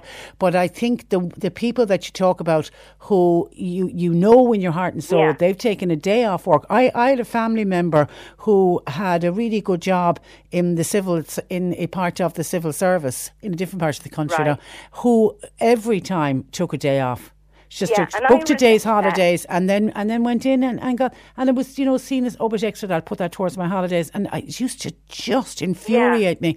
And you feel the same, that it should go to unemployed people? It should, because a lot of unemployed people are very intelligent, and you don't have to be the brain of Britain to craft off numbers. Yeah. Let's put it that way. Yeah, because somebody was saying there's training, you have to do online training. Listen, that's a gimmick. You do answer about 20 questions. I know somebody that does that in jig time. Yeah. That came in the last 3 years. They're just making it an important job. And you can hear that in my voice. Yeah. So you reckon throw it open every time? Open it up to people? I think it should be a fairer system. Okay. Definitely. Okay. And by the way, your polling station, was it? I can just see this is kicking off and annoying people. Was it a school that had to close down for the day? It was actually Watergrass Hill, and it was a lovely area. I made lovely friends there, and the children had the day off, and the teachers would come in to vote. And I made friends with teachers, with the caretaker and his wife. I adored them. I'd always bring magazines, all Hello and VIP, and give them to them at the end of the day, and any leftover food. And the odd time I'd throw them an old tenner because they worked so hard. But people are just annoyed about the fact that schools are closing. Like somebody said earlier, there's 6 or 7 places. Tim said there's 6 or 7 places where voting could be used in our town, and yet they will close the school. And Margaret says, would you believe the principal of our local school is actually the presiding officer at the polling station? So getting a day off school and getting paid. No, I don't approve of it. In fact, we're minding 3 grandchildren now on Friday, courtesy of the school closing. Yeah, from Cork. Of course, I'm just realising that and it's going into midterm. Yeah, sure. They're off now till it's Monday week. They're off for another week. Yeah, so for working parents, it is awkward. Yeah. And no, I don't approve, because there are community halls and different places that could be made available. Yeah, Eileen in Mitchelstown says they should use community centres instead of schools. I know teachers who are overjoyed when an election is called, as they know they will get a longer weekend. And this particular time it's a bank holiday weekend, and it's the start of mid-term, so they're getting an extension of mid-term. And Aideen actually in Watergrass Hill says, I totally agree with Tim, who raised this issue earlier. Why do schools have to close for every election? Every area surely has a community centre or a parish hall that can be mine used. Have days off now too. They're thrilled. Yeah. Yeah, okay, I'll let you go, Okay. Kathy. Thank you for that, and thanks for joining us. John in Cove says the schools should remain open and have the voting done in the local post office instead of kicking all the students out of school for another day. The teachers have enough holidays as it is. It's midterm break starting next Monday. Also, teachers also it's just some teachers get the extra day. The polling station could start at 9 a.m. and finish at 6. If people can't make it, then it's tough, says John in Cove. Well, that's not very fair. You can't say that it's 9 to 6. I mean, you're completely excluding people who have to travel to work. I mean, I'm one of the ones who get in. I'm normally in the polling station after 8, and there's a steady queue of people who will be heading, who are on the commute to work. And the fact that it's a Friday, if you have people living away from who are working and students who are studying away from home, having it open until 10:30 at night, it gives those people the chance to get home either after the day's work or to get home after the day at college and to be able to vote. So I'm very much in favour of having the very long polling station hours. I do think that is a good idea. But as to the closing of the schools, there's a lot of people really not very happy with that at all. And just on some of the candidates, a couple of nice texts in, because there'll be a moratorium from tomorrow. We'll be able to talk about it tomorrow morning if the moratorium kicks in. Let's check with John Paul. I think it kicks in after we go off air. But anyway, a couple of people just want to put in their tuppence halfpenny worth for various candidates. Somebody thought Leonie Riada did particularly well last night. She comes across as a very down-to-earth person. And somebody else is a supporter of Sean Gallagher. I thought he came across very well. Middle-aged, respectable. And he's a handsome man. I'm really taken aback that people are commenting on looks. We have Sean Gallagher described as a handsome man, and then we had Leonie Riada earlier being described, even though the person who described her said, I'm probably not being very PC, but thought she had a very hot look about her. I don't think your looks should come into it in any way at all. Nothing whatever to do with it. And John, on that very worrying issue that's coming out about the fatal incident that happened in Macroom, and we've now heard, of course, that somebody has been arrested. Man in his 60s has been arrested and has been taken for questioning to Bandon Gardaí. That has prompted John to say, we've had 2 deaths in Macroom in the last number of weeks. Why does the person have to be brought to Bandon Garda station? Are Macroom not able to deal with it? Surely every Garda station should be able to sort out when accidents, very tragic accidents like this involving deaths, when they happen in their own area, they should be taken to their own Garda station. They are investigated in their own Garda station. I'm assuming that they're taken to Bandon Garda station is because Bandon is the divisional headquarters, and that's where a lot of the head investigators will be based. I'm open to correction, but I take it that that's the reason that they go to, like for Bandon is for West Cork, it's for Moy, isn't it? Is for North Cork, and that's all around the country. It's the very same. They're all broken up into divisional, different divisions, and then there will be one main Garda station and then all of the other Garda stations. I'm open to correction, but John, I take it that's the reason when it happens in Macroom, because it's under the divisional headquarters that's based out of Bandon. That's why they are taken to Bandon. 1850 333 103. John Paul taking your calls. Gardening questions, please, for Peter. I can see a lot coming in. Keep those coming in. Or if you want to text or WhatsApp a gardening question, you can. 0862 103 103. The C103 Cork Diary. With Cork County Council, supporting businesses, supporting communities, serving Cork. Visit corkcoco.ie. A reminder that the 4th annual Scarecrow Festival in Lep, that continues today. Bingo is on tonight in the Adele Quinn Hall in Kanturk, 8:30 start, with a jackpot this week of €5,250. New players are particularly welcome. Gerard Butler, the lightkeeper at the Galley Head Lighthouse, is guest speaker at the Dúchas Clonakilty Heritage Lecture. It's in the Parish Centre tomorrow night at 8:30. Gerard featured in the recent RTE series on Ireland's greatest lighthouse. Kilmurry Historical Society are launching their book on the village school this Friday. It's in the Independence Museum in Kilmurry. And a coffee morning in aid of breast cancer awareness will be held at Tygo O'Leary's Barn near Macroom this coming Saturday morning from 10 a.m. to 4 p.m. All are welcome. Cork Today. With Breedhaven Nursing Home Mallow. It's family run, so your loved one will feel at home. See breedhaven.ie. C103. And I don't know if you were listening to us yesterday, I'm sure it was in the final hour of the programme. We were contacted by Neil in Bandon, who wanted to put out a thank you to a young woman who had come to his aid.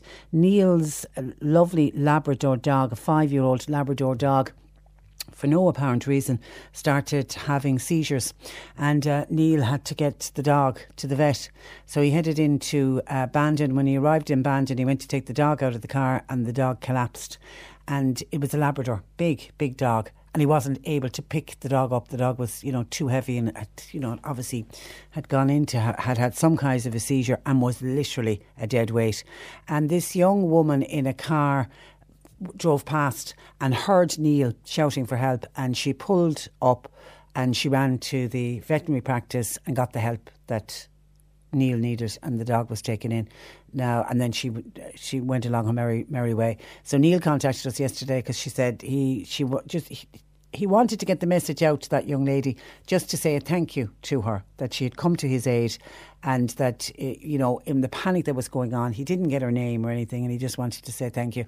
Now, what I didn't realise when I was talking to Neil, because I could hear in his voice he was getting upset, and I started to ask him about how the dog was and how the dog was doing. And unfortunately, his beautiful dog had passed away. And he literally was heartbroken when he spoke to us yesterday. I mean, my heart went out to him.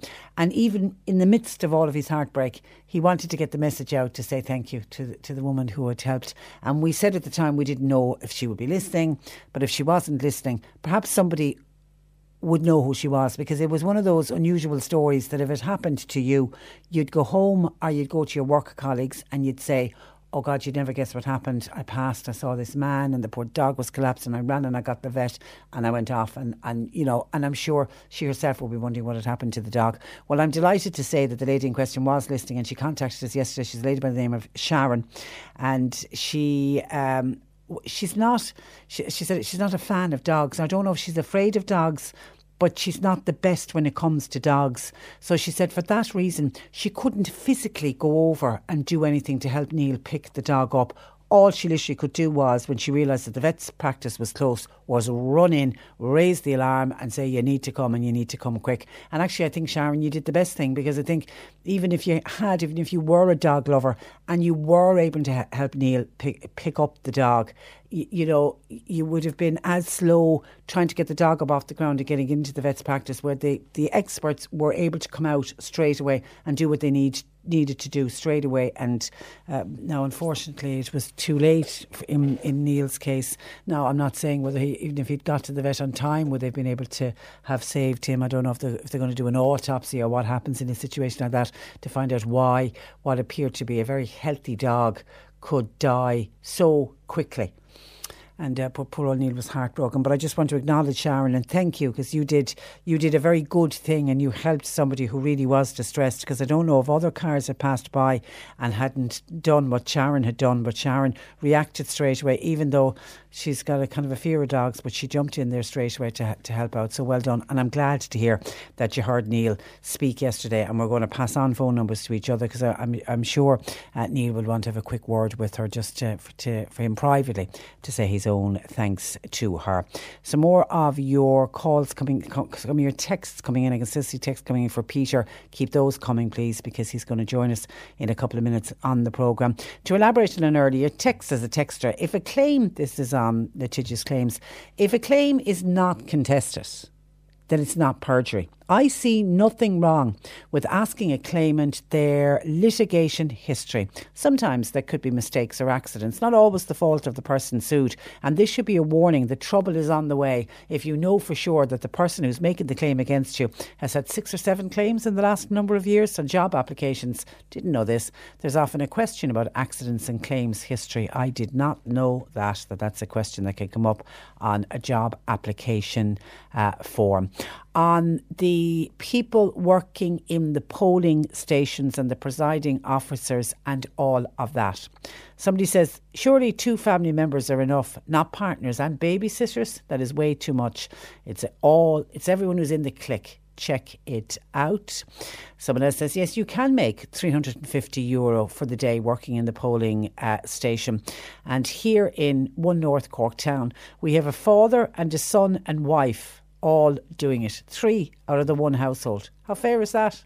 That's a nice little earner, is it not, for that particular household. Hi, Patricia says, Marie, on voting in schools. What a waste of our hard-earned taxes. That was stopped actually in Whelan, for example, some years ago, because one resourceful pensioner spoke up. I mean, what is it costing the country? If you tot up all the schools that have been used, the teachers still have to get paid, the admin staff, the SNAs, everybody working on that day who suddenly gets a day off, they still get paid. Not to mention the inconvenience to working parents. There are halls and venues in every single town and village that can be used as a polling station. So local people need to speak up. That's the only way we will change things, says Marie, who, by the way, is a fan of Sean Gallagher. I'd love to know what happened in Whelan, Marie, if you can give us more information on that.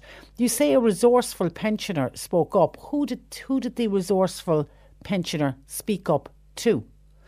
How did you get it? I'm assuming from the text it was held in the local national school and then moved to some kind of a community hall. I would love to know how that was actually done, because I don't think you're going to get teachers complaining that the school is used. I mean, maybe you do. I mean, there's no point. The teachers are all at school at the moment. Maybe we'll ask them that question on Friday when the schools are closed. Are there teachers who really dislike the idea that their school is used as a polling station and they see it as a complete and utter inconvenience, and they would way prefer to be in with their children than having a long weekend, and in this particular case an extended extended midterm break. If there are any teachers maybe listening to this later on the repeat tonight, if they want to contact us, we certainly would like to hear from a teacher who's against the school being used as a polling station. I have a funny feeling we won't hear from many teachers who will feel in that position, but then only time will tell.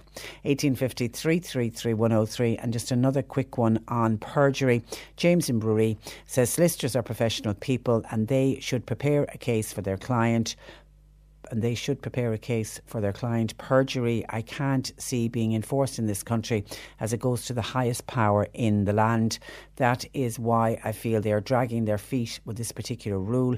I feel those that are involved in accidents whereby somebody is injured and then they go after the other car or driver for money, they should be questioned more, and these people should be chased after, especially if the claims are set up or for the purpose of making a claim. Well, I think that's exactly, James, the point that's been made, is to try to, that's why we need a law on perjury, to try to stop people actually setting up and staging these particular cases. But it just seems that even though there's a lot of people have been calling for better laws on perjury and to follow the lead that's taken in every other Western country or our neighbours just across the water, make it easier to prosecute for the offence, but for whatever reason it seems the government seem to be dragging their feet on it. And now we have this perjury and related offences bill which has been introduced by Senator Padraig O'Cada, supported interestingly enough by Senator Michael McDowell, who is himself a barrister, and a number of other barristers. It's been debated, it's at the second stage, it's actually today it's in the Senate.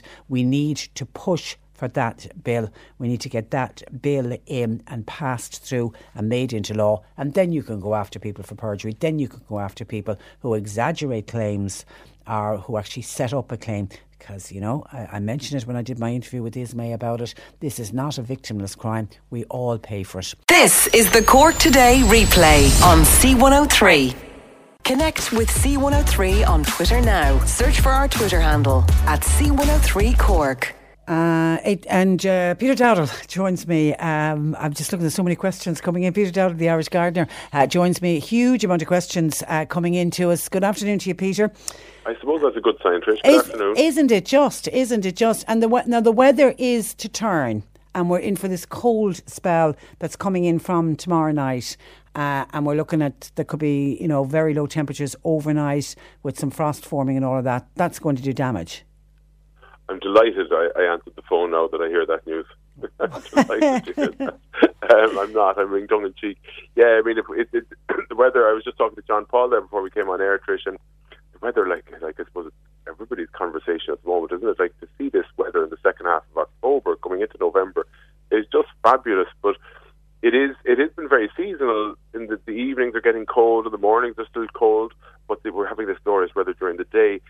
Now, whether what you're talking about coming in there means this is going to continue, it's just that the nights and that are going to get a lot colder, then yes, it is going to do damage. Like if we go more, the Jazz Festival is starting this weekend, and I always associate the Jazz Festival in Cork with wind and rain and that kind of weather. If we go back to that more traditional weather, if you like, we won't be looking at frost damage and stuff.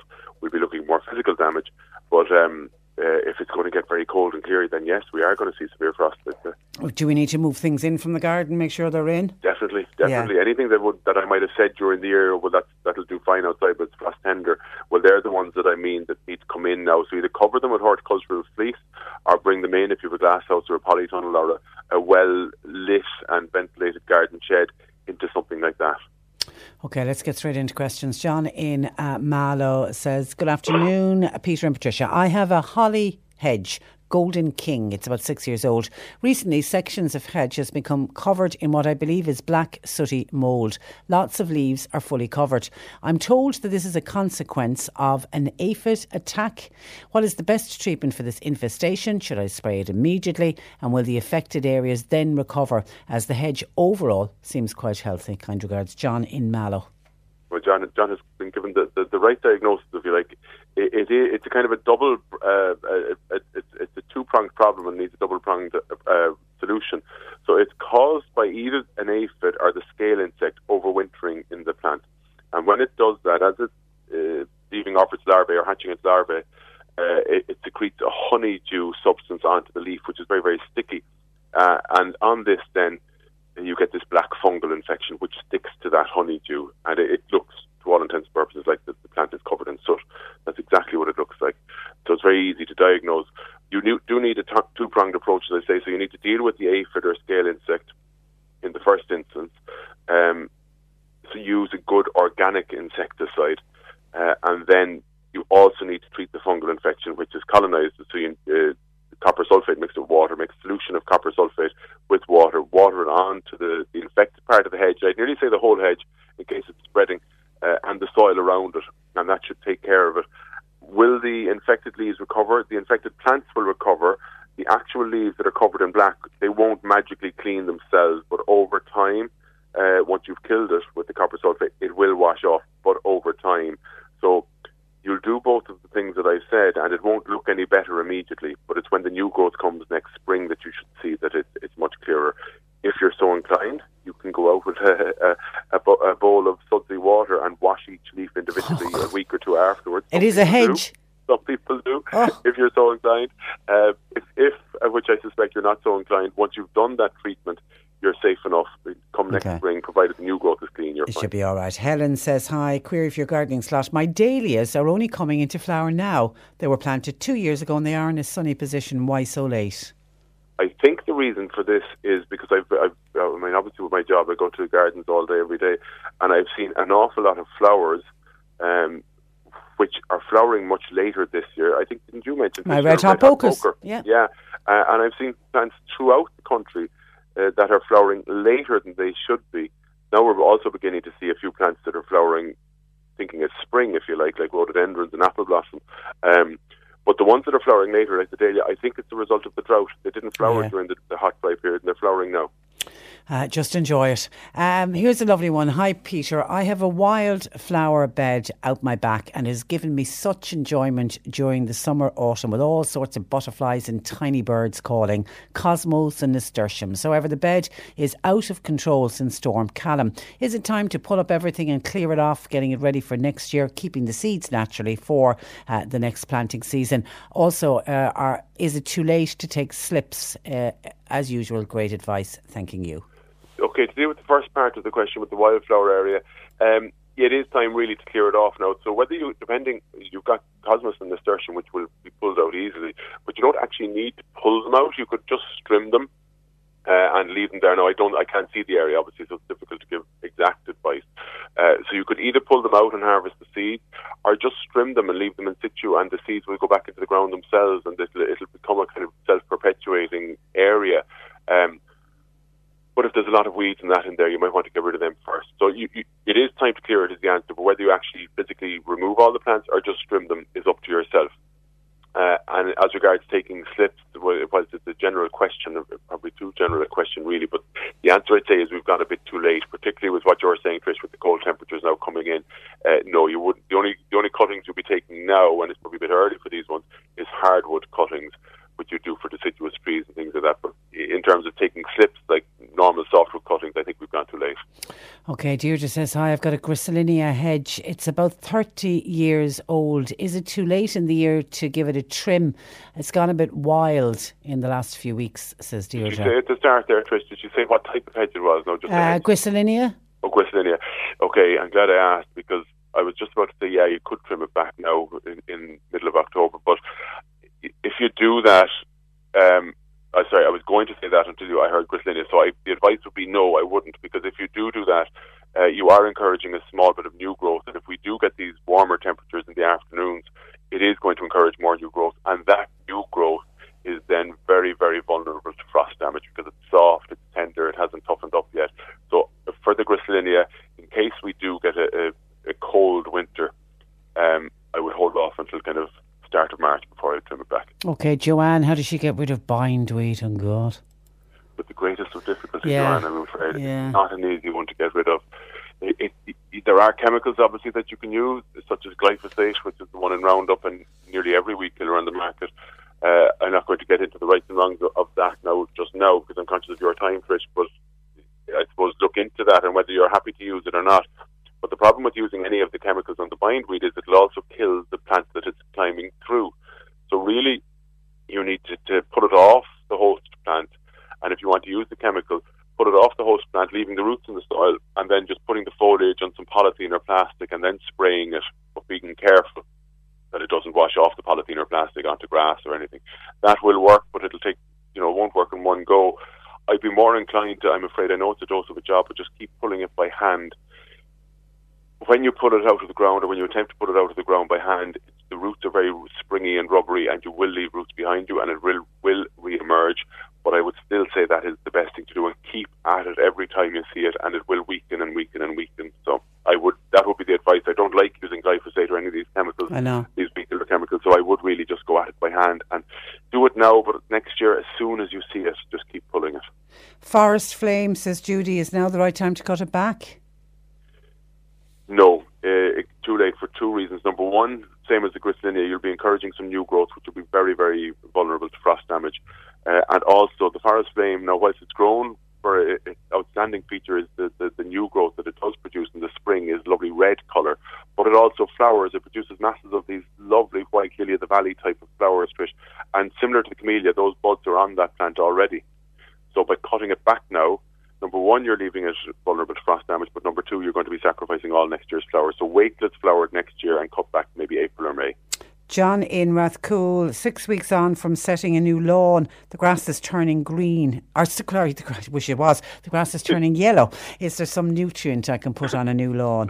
No, not at all. There's two schools of thought in that. One, that you could fertilise. I think it's too early to fertilise grass for the first 6 months. I wouldn't touch it for the first 6 months. The reason it's going yellow has nothing to do. It's far too young to be suffering a nutrient deficiency. It's only grass seed with soil. That would be green. It's very straightforward. The reason it's going yellow is cold temperatures at night and in the morning. That's what's doing it. The good news is it will grow out of it. So by next summer, you fertilise it with something like the Lawn Gold, let's say April or May, and that will strengthen it. That will give it the correct pH, and it will keep moss from colonising it. So do it then, and it will green up nearly overnight for you.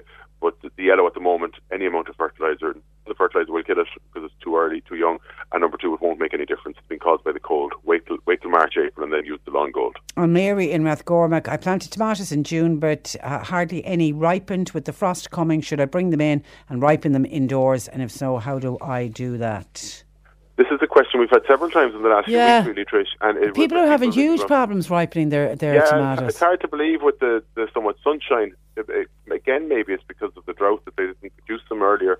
But I would say the answer I was giving to most people up to now, Trish, on your programme was leave them on the vines and leave them ripen away naturally. But now I think it's time. If they're indoors and if it's frost-free environment, then I would still leave them on. But if they're outdoors or in an unheated polytunnel or somewhere that the frost could get at, I would. I'd harvest them now and bring them in and let them ripen inside. Okay, and Kath in Mallow, do I still have time to plant cottage garden flowers in the garden for next summer? Absolutely. If you're planting plants now, is coming into autumn is the time for planting, because the soil temperature is still warm enough that plants can get established before they start growing next spring. Much better to plant them now and let them get established as opposed to planting them in the spring when they could be facing more or less immediately into a drought. Let them get established by planting them in the autumn. The only thing is, you may have difficulty sourcing them in garden centres because those kind of plants are out of season now, so you may not be able to source them. That's the only downside. If you can get them, certainly plant away. Because the daffodils, everyone should be getting the daffodils, should be well in by now, or put them in if you haven't put them in. The spring flowering plants, definitely, your bulbs, your daffodils, tulips, all those kind of things, plant them now. Because we always get questions in the new year saying, is it too late to plant daffodils? And we're constantly saying, yes, it is. Okay, so what are you up to at the moment? At the moment, I think I mentioned last week, but I've moved my base of operations, if you like, Trish. I'm now based in Hanley's Garden Centre on the Kinsale Road, so I'm kind of in the middle of moving and creating an office here. So I am available to, if anybody wants garden consultations or design, you contact me through Hanley's. Okay, all right. Listen, and we'll talk to you again next week. Thank you for that. Look forward to it. And thanks for joining us. That is Peter Dowdall joining us, the Irish gardener. And we actually, I think, got through all of the questions today. I think we got through all of them. Our apologies if we didn't, because more they come in as I'm trying to keep updated with Peter. Now, there's a couple of people on about when I spoke earlier with Fionnuala Colgan, who was talking from Mental Health Ireland, and she was talking about farming and stress and the stresses around life, and she does this really good way of 5 tips to help deal with stress and how important it is to deal with stress. And I mentioned she's part of a group of speakers who is going to be joining us tomorrow night. John Paul said a number of people on to say, did I mention where it's on? I did a couple of times. It's on in the Munster Arms Hotel. And is there a charge? No, I did forget to say that. It's completely free of charge. It's been organised by the Skibbereen and Bandon Credit Union. It's just kind of a unique night for women in agriculture. Just give them an opportunity for everybody to get together. It's an opportunity to listen to some, really good guest speakers. Voice your opinion if you want to, but of course when you come along to these events you don't have to voice your opinion at all. You can make it a nice social night out as well. Get out and meet the friends. That's tomorrow night in the Munster Arms Hotel at 8. That's where I leave you for today. My thanks to John Paul McNamara, who produced the programme today. Nick Richards is with you for the afternoon, and we are back with you with Thursday edition of the programme tomorrow at 10. Cork Today with Breedhaven Nursing Home Mallow. It's family run, so your loved one will feel at home. See breedhaven.ie. C103. Imagine the softest sheets you've ever felt. Now imagine them getting even softer over time. That's what you'll feel with Boll & Branch's organic cotton sheets. In a recent customer survey, 96% replied that Boll & Branch sheets get softer with every wash. Start getting your best night's sleep in these sheets that get softer and softer for years to come. Try their sheets with a 30-night guarantee. Plus, get 15% off your first order at bollandbranch.com. Code BUTTERY. Exclusions apply. See site for details. Hi, I'm Daniel, founder of Pretty Litter. Cats and cat owners deserve better than any old-fashioned litter. That's why I teamed up with scientists and veterinarians to create Pretty Litter. Its innovative crystal formula has superior odor control and weighs up to 80% less than clay litter. Pretty Litter even monitors health by changing colors to help detect early signs of potential illness. It's the world's smartest kitty litter. Go to prettylitter.com and use code ACAST for 20% off your first order and a free cat toy. Terms and conditions apply. See site for details.